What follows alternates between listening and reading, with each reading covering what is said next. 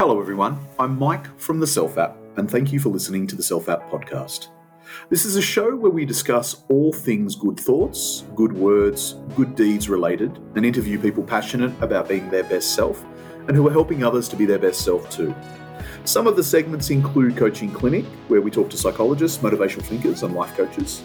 Book Club, where we discuss and share reviews on our favourite books. Startup Spotlight, taking a pre-seed and more often than not non-techie view on starting a business and running a business. Health and Fitness Hustle, where we provide tips, tricks and training from experts. And Esoteric Edge, a look at hidden or secret philosophy and how it can help you be your best self. If you haven't already, please download the Self App, where we deliver you a collection of tools to help you be your best self, and 3% of all our profits are donated to charity. Hello everyone, I'm Mike from the Self App, and thank you for tuning in. Today, it's my privilege to introduce you to Bob Burg. Bob is the author of a number of books on sales, marketing, and influence, with total book sales approaching 2 million copies. The American Management Association named Bob one of the 30 most influential leaders, and he was named one of the top 200 most influential authors in the world by Richtopia. Bob is an advocate, supporter, and defender of the free enterprise system, believing that the amount of money one makes is directly proportional to how many people they serve. He is also an unapologetic animal fanatic and served on the board of directors of Furry Friends Adoption Clinic in his town of Jupiter, Florida. So, Bob, the Go Giveaway. What's the premise of the book itself? Yeah, well, that's a great question. The premise is simply that shifting your focus, and this is really where it all begins, Mike, shifting your focus from getting to giving. And when we say giving in this context, we simply mean constantly and consistently providing immense value to others. Understanding that doing so is not only a more pleasant way of conducting business, it's actually the most financially profitable way as well. And not for any kind of way out there, woo-woo, magical, mystical type of reasons. It actually makes very logical, rational sense, because when you're that person who can take your focus off of yourself and place it on serving others, on helping others, on discovering what they need, what they want, what they desire, when helping them to solve and overcome their challenges and problems, when helping them get closer to happiness, if you will, people feel good about you. People want to get to know you. Excuse me. They like you. They trust you. They want to be in a relationship with you. They want to do business with you. They certainly want to tell others about you. So, it's really, it's not just some feel-good type of thing. It's actual real world. This is how business is done sustainably and immediately. So much of what you're talking about, we're really seeing in the corporate world, and you're absolutely right. It's not woo-woo. However, your book really is focused on the entrepreneurial spirit. But what about those who aren't entrepreneurs? Does the message in The Go Giver still apply to them? Yeah, it's interesting because we think of the entrepreneur as obviously that person who has their own business. They're in business for themselves. They've created a business, maybe a product or service, or they're selling another product or service, but they own their business and they have invested money in it, or maybe brought on investors, a combination of both. Their end customer, is the person they have got to please, because otherwise they will go broke, right? If they don't, so they're that person, they've got to be able to bring value to the marketplace. Now, what about a person who is an employee in a company? Well, they're not an entrepreneur, but the same basics and same basic principles are involved. Now, we would say they are an intrapreneur. They're an entrepreneur. They need to be an entrepreneur within another person's organization. And let me explain why. Just as the entrepreneur must please their customer, okay? Remember, as an entrepreneur, a salesperson, nobody's going to buy from you because you have a quota to meet, right? They're not going to buy from you because you need the money. They're not going to buy from you just because you're a nice person. They're going to buy from you because they believe they'll be better off by doing so than by not doing so, which is the only reason why we would ever expect anyone to buy from us.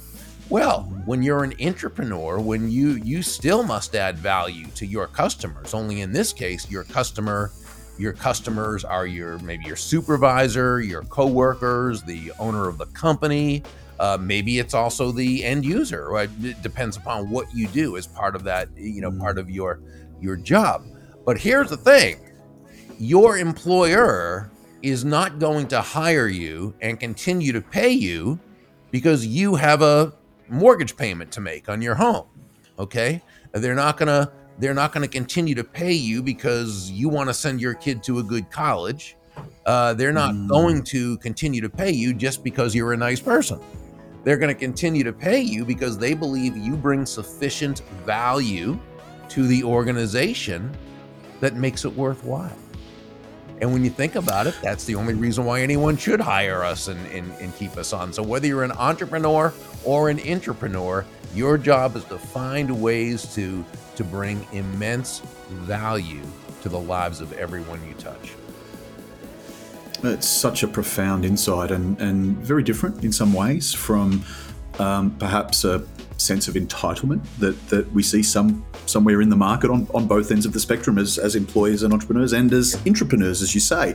Bob, this is such a powerful conversation for anyone who's listening and giving value. Can you please help us, because I love the 5 laws that you share. Can you give us a quick review of the 5 laws that you and John share in the book? Sure. So the laws themselves are the laws of value, compensation, influence, authenticity, and receptivity. The law of value that says your true worth is determined by how much more you give in value than you take in payment, which, by the way, can sound sort of counterintuitive when you first hear it. Give more in value than I take in payment. That sounds like a recipe for bankruptcy. But it simply means that the value-based experience, aside from just your product or service, but the entire experience you provide that customer is so immense, so amazing, that they feel as though they're receiving more in value than what they're paying in money, while you make a very healthy profit. And so we simply have to understand that price and value are 2 different things. Price is the money being paid for something. Value is the relative worth or desirability of a thing, of something, to the end user or beholder. So what is it about this thing, this product, service, overall experience, whatever it happens to be that you're bringing to this, that brings so much worth or value to that other person that they feel just great about it, while you make a very healthy profit. In fact, in any market-based, what we would call a free market-based exchange, free market simply meaning no one's forced to do business with anyone else. In this type of exchange, there are always 2 profits: the buyer profits and the seller profits, because each of them come away better off afterwards than they were beforehand. So that's basically the law of value. Now, the law of compensation, law number 2, says your income is determined by how many people you serve and how well you serve them. So where law number 1 says to give more in value than you take in payment, law number 2 tells us that the more people whose lives you touch with the exceptional value you provide, the more money with which you will be rewarded. So, as Nicole, one of the characters in the story, the CEO, advised Joe, the protege, the law of value represents your potential income, okay? But just bringing great value to one person probably isn't going to earn you a really big income. Law number 2, the law of compensation, is all about the number of lives you impact with that exceptional value. So we could say that exceptional value plus significant reach equals very high compensation. Law number 3 is the law of influence, and this says your influence is determined by how abundantly you place other people's interests first. Well, let me just explain what we mean by that, because when we say place other people's interests first, we certainly don't mean you should be anyone's doormat or a martyr or self-sacrificial in any way. Absolutely not. It simply, as Joe, the protege in the story, learned from several of the mentors, the golden rule of business, the golden rule of sales is that all things being equal, people will do business with and refer business to those people they know, like, and trust. And there's no faster, more powerful, or more effective way to elicit those feelings toward you from others than by genuinely moving from an I focus or me focus to an other focus. Or as Sam, one of the mentors, advised Joe, make your win all about the other person's win. Law number 4 is the law of authenticity, and this says the most valuable gift you have to offer is yourself. In this part of the story, Deborah, the mentor in that part, she explained a lesson she learned early in her sales career, and that is that all the skills in the world, the sales skills, technical skills, people skills, as important as they are, and they are very important, they're also all for naught if you don't come at it from your true, authentic core.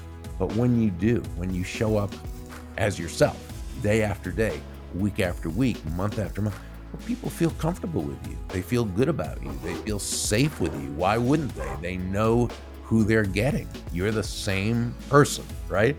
And in with that sort of just part of who you are, right? Your being, that continuity, that's very important to people. In order to kind of earn that trust, you've got to be consistent. You've got to be yourself. Law number 5 is the law of receptivity. And the law of receptivity says the key to effective giving is to stay open to receiving. And Mike, this really means nothing more than understanding that, yeah, you breathe out, you also have to breathe in, right? To sustain life, to thrive in life, right? You can't just breathe out, you've also got to breathe in. It's not one or the other, it's and, right? It's both. You breathe out carbon dioxide, you breathe in oxygen. You breathe out, which is giving, you breathe in, which is receiving. Despite the messages we receive from the world around us, which are really messages of lack, you know, when you think about the horribly negative messages we receive from everywhere around us about prosperity, abundance, money, business. I don't know if it's that way in the beautiful land down under. It certainly is in the United States. You know, they make the wealthy people and the rich people and the business, they make them the villains. Now, if someone is because they've done something through nefarious means, or they've colluded with government in order to get special favors, and therefore that's not a free market, right? That's absolutely, they should be in jail. But for the people who, no, for most of us, people are not forced to do business with us. We have no special favors. We have to earn people's trust. We have to earn the sale through giving immense value. But unfortunately, that's still not the message that most people receive about money, about prosperity. So, what we say is this: giving and receiving are not opposite concepts. Giving and receiving are simply two sides of the very same coin, and they work together in tandem. What we know. So it begins with the giving, right? It begins with the giving. And when you give value to plenty of others, when you place the interest of others first, when you do it authentically, you've created that benevolent context to receive and receive in abundance, but you've got to allow yourself to do so. It begins with the giving, though. Those are the laws of life, right? We plant before we harvest. We sow before we reap. We give before we receive. This is why John David Mann and I say that money is simply an echo of value, right? It's an echo of value. It's the thunder, if you will, to value's lightning, which means the giving must come first. The focus must be on giving value to others. The money you receive, that you allow yourself to receive, is simply a natural result of the value you've provided. Wow, that's hugely profound, and I love the thunder lightning analogy. It really hit home. You touched on on Sam and mentorship, and I want to dive into that a little bit because I think it's such a key aspect for everyone in the world who is, whether an entrepreneur or an intrapreneur. What's the best way to find a mentor, and perhaps most importantly, what should an up and comer not do when they're trying to find one? Yeah, that's a great question because mentorship is important. A good mentor can really cut your learning time by years. I would say in trying to find a mentor, what I would not suggest doing is simply approaching someone with whom you don't already have a relationship and just saying, "Hey, will you be my mentor?" Because, first you've got to figure that if you want them to be your mentor, probably many others do as well.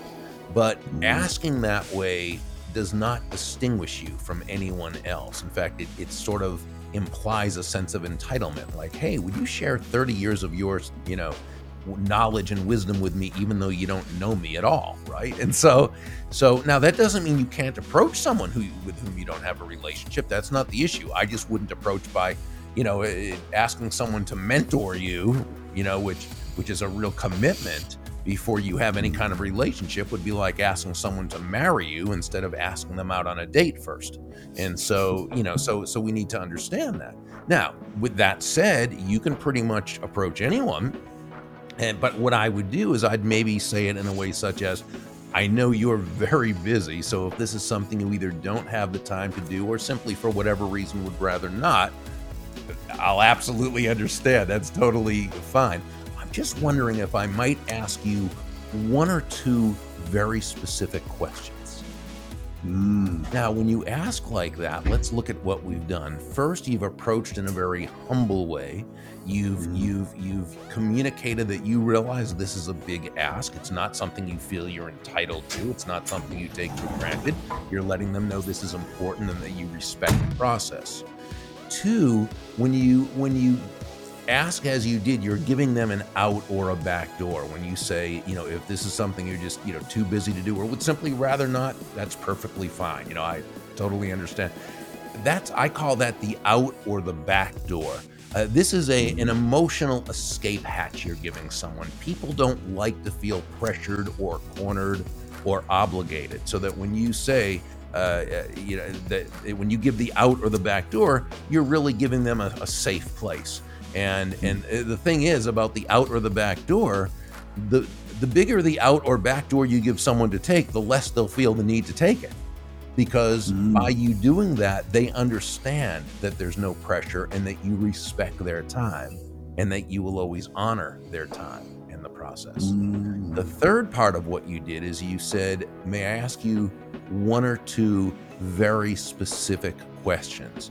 Now, this puts them at ease because it's not someone wanting to just, I don't know if you have this saying, but we say, can I pick your brain, right? That's a saying that it's like, can I just ask you a whole bunch of questions? Can I pick your brain? Which annoys people when people ask that question. And so, I don't know what you use down there, but it's like, it's almost like saying to somebody, I'm just going to take up a whole lot of your time with a lot of nonsense questions, right? Exactly. Well, you're not doing that. Instead, you're saying, may I ask you one or two very specific questions? Now, what does this tell this person, this potential mentor? That you have an agenda. And when I say agenda in this case, Absolutely. I mean that in a good way, right? You know what you want to ask. You have a game plan. You're not going to take up a lot of their time unnecessarily, right? So most people, not all, but most people will say, oh, sure, of course, go right ahead. Now, you want to make sure you've done your research on them so you don't ask them something that you could have already found the answer to, right? And you want to make sure you've researched them, that you know all, as much about them as you should. That's just respectful. And then you're going to ask those questions, and you're not going to take up a lot of their time, and you're going to thank them profusely and let them know how much you appreciate their time, and you'll apply their information, right, their wisdom right away. And would it be okay if I circled back with you and let you know how things are going? And they'll say, oh, of course, sure, please do. Now, that very day, I would write a personalized handwritten note, just a short one, just, dear Mr. or Ms., whatever their last name is, or first name, if that's how it's been, established. Thank you so much for taking such valuable time out of your day to speak with me. Your wisdom is, solid gold, or, your wisdom is priceless. I will apply it right away, and we'll get back and let you know how things are. Again, many, many thanks. Best regards, sign your name. Put it in an envelope, hand stamp it, send it out to them that very day. That will make a great impression. It will show them that you're taking the time, that you care. Now, I would also find out what their favorite charity is, which, again, you can probably find that online, but if not, you can always call and ask their administrative assistant. Let's say it's the local animal rescue. And so you make a small, it doesn't have to be anything big, but a small donation in their name. They'll be notified by the organization that you made a donation in their name, and you're not doing it for any reason other than to just, again, let them know you respect the process, that while you are not in a position to, give to them as they are to you right now, that you took time to find out what's valuable to them, what their cause is, and that you made a donation. Again, these are just, now, you might a couple of weeks later, call them back or email or however it was left, and let them know how things are going. Maybe you have another question. Here's the thing. If a mentor-protege relationship ongoing is supposed to happen, it will. If not, it won't. It might be that's your only time you're going to talk to that person. Great. It was very valuable. Or maybe another time. And then you'll meet someone else, and maybe you'll meet that eventual mentor, or maybe not. You'll just have a series of people who are, it doesn't matter. What I would ask people to do is to not be attached to the outcome. Okay? Just keep doing those things correctly. And there always are going to be people there who will assist you, who will help you. And of course, when you're in a position to do the same for someone else, you'll do that. Absolutely. So can I extrapolate on that? Because you've given us such powerful kind of, I'm going to paraphrase here, but point solutions in an initial interaction. But how does a protege, if accepted, and if a mentor really does want to invest, because it is a huge investment, how does a protege then, in an ongoing sense, provide value back to their mentor? Because really, it seems that they're not in a position, other than perhaps some of these thoughtful pieces, to be able to provide. What's your advice to proteges from a longer term engagement? Well, first, that is true. The protege is typically not in the position to be able to give value to them in the same way. That's why you're the protege and they're the mentor. Just like one day you'll be the mentor and they'll be someone else will be the protege. So the best thing you can do to give value to them is to listen to them, respect them, honor them. Whenever you can do something for them, hey, you never know when you can connect them with someone who might be a great, connection for them, or whatever. You just don't know. But really, it's just being a good student. It's being a good protege. That's great advice. Thank you for sharing that, Bob. So, one of the principles in the book that resonated with me was influence. How does a go-giver create influence, both personally and in a business context? And how does that directly relate to new business and even potentially to leadership? Well, I think it's important first to really define influence, because it's one of those terms that now is so used, maybe overused, that it means different things to different people. So just so that we're all facing in the same direction, we can define on a very basic level, Mike, we can define influence as simply the ability to move a person or persons to a desired action, usually within the context of a specific goal. Okay, by definition, that's influence. Now, that's its definition. However, I don't believe that that's its essence. The essence of influence is pull. Pull as opposed to push, as in the old saying, how far can you push a rope? And the answer is not very well, at least not very fast or very effectively, right? That's right. Which is why great influencers, what we call genuine influencers, don't push. They don't push their ideas on others. They don't push their will on others. They don't push themselves on others. They're not pushy, right? You never hear people say, wow, that Tom or that Diane, she is so influential. She has a lot of push with people. No, we'd say she's influential. She has a lot of pull with people. Well, that's what influence is. It's pull. What's pull? It's an attraction, right? What do magnets do? They attract, right?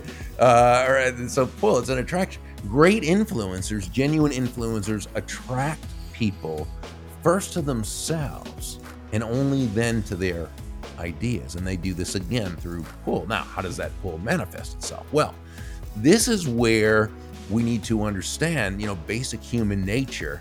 And I think Dale Carnegie summed this up beautifully in his classic How to Win Friends and Influence People, what I believe was the underlying premise of his book, which is where he wrote, ultimately, people do things for their reasons, not our reasons.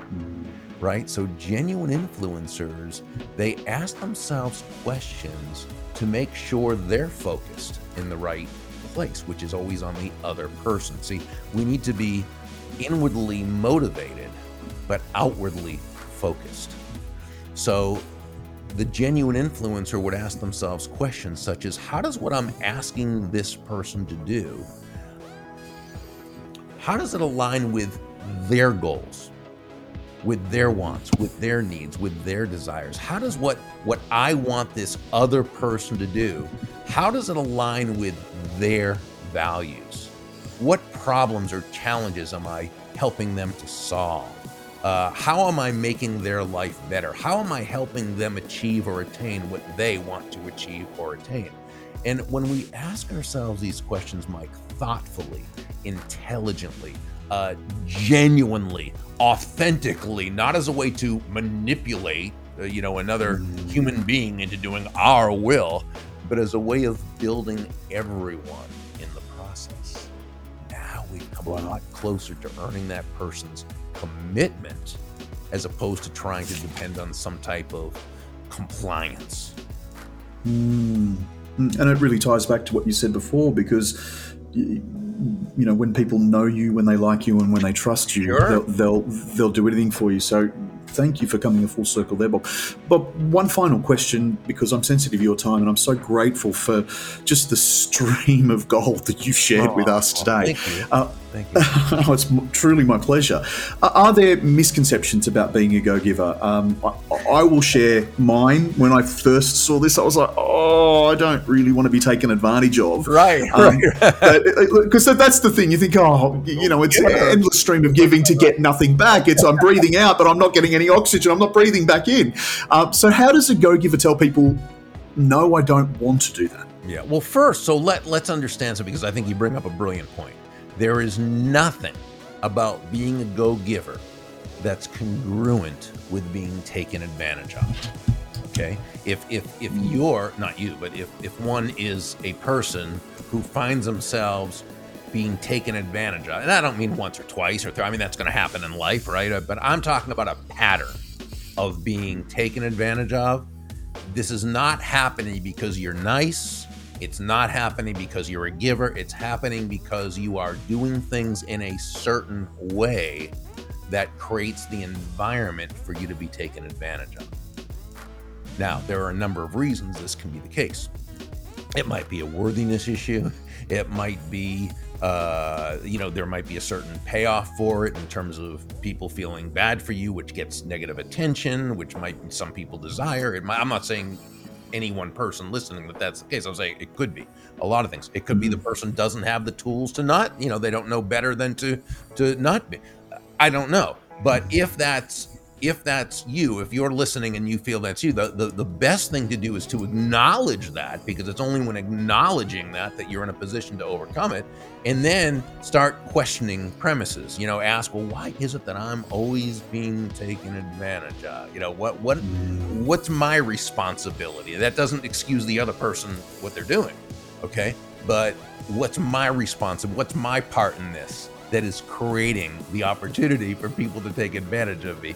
And that's something that needs to be, worked through. Now, in terms of saying no to someone, as a go-giver, you're going to have to say no much more than you say yes. Why?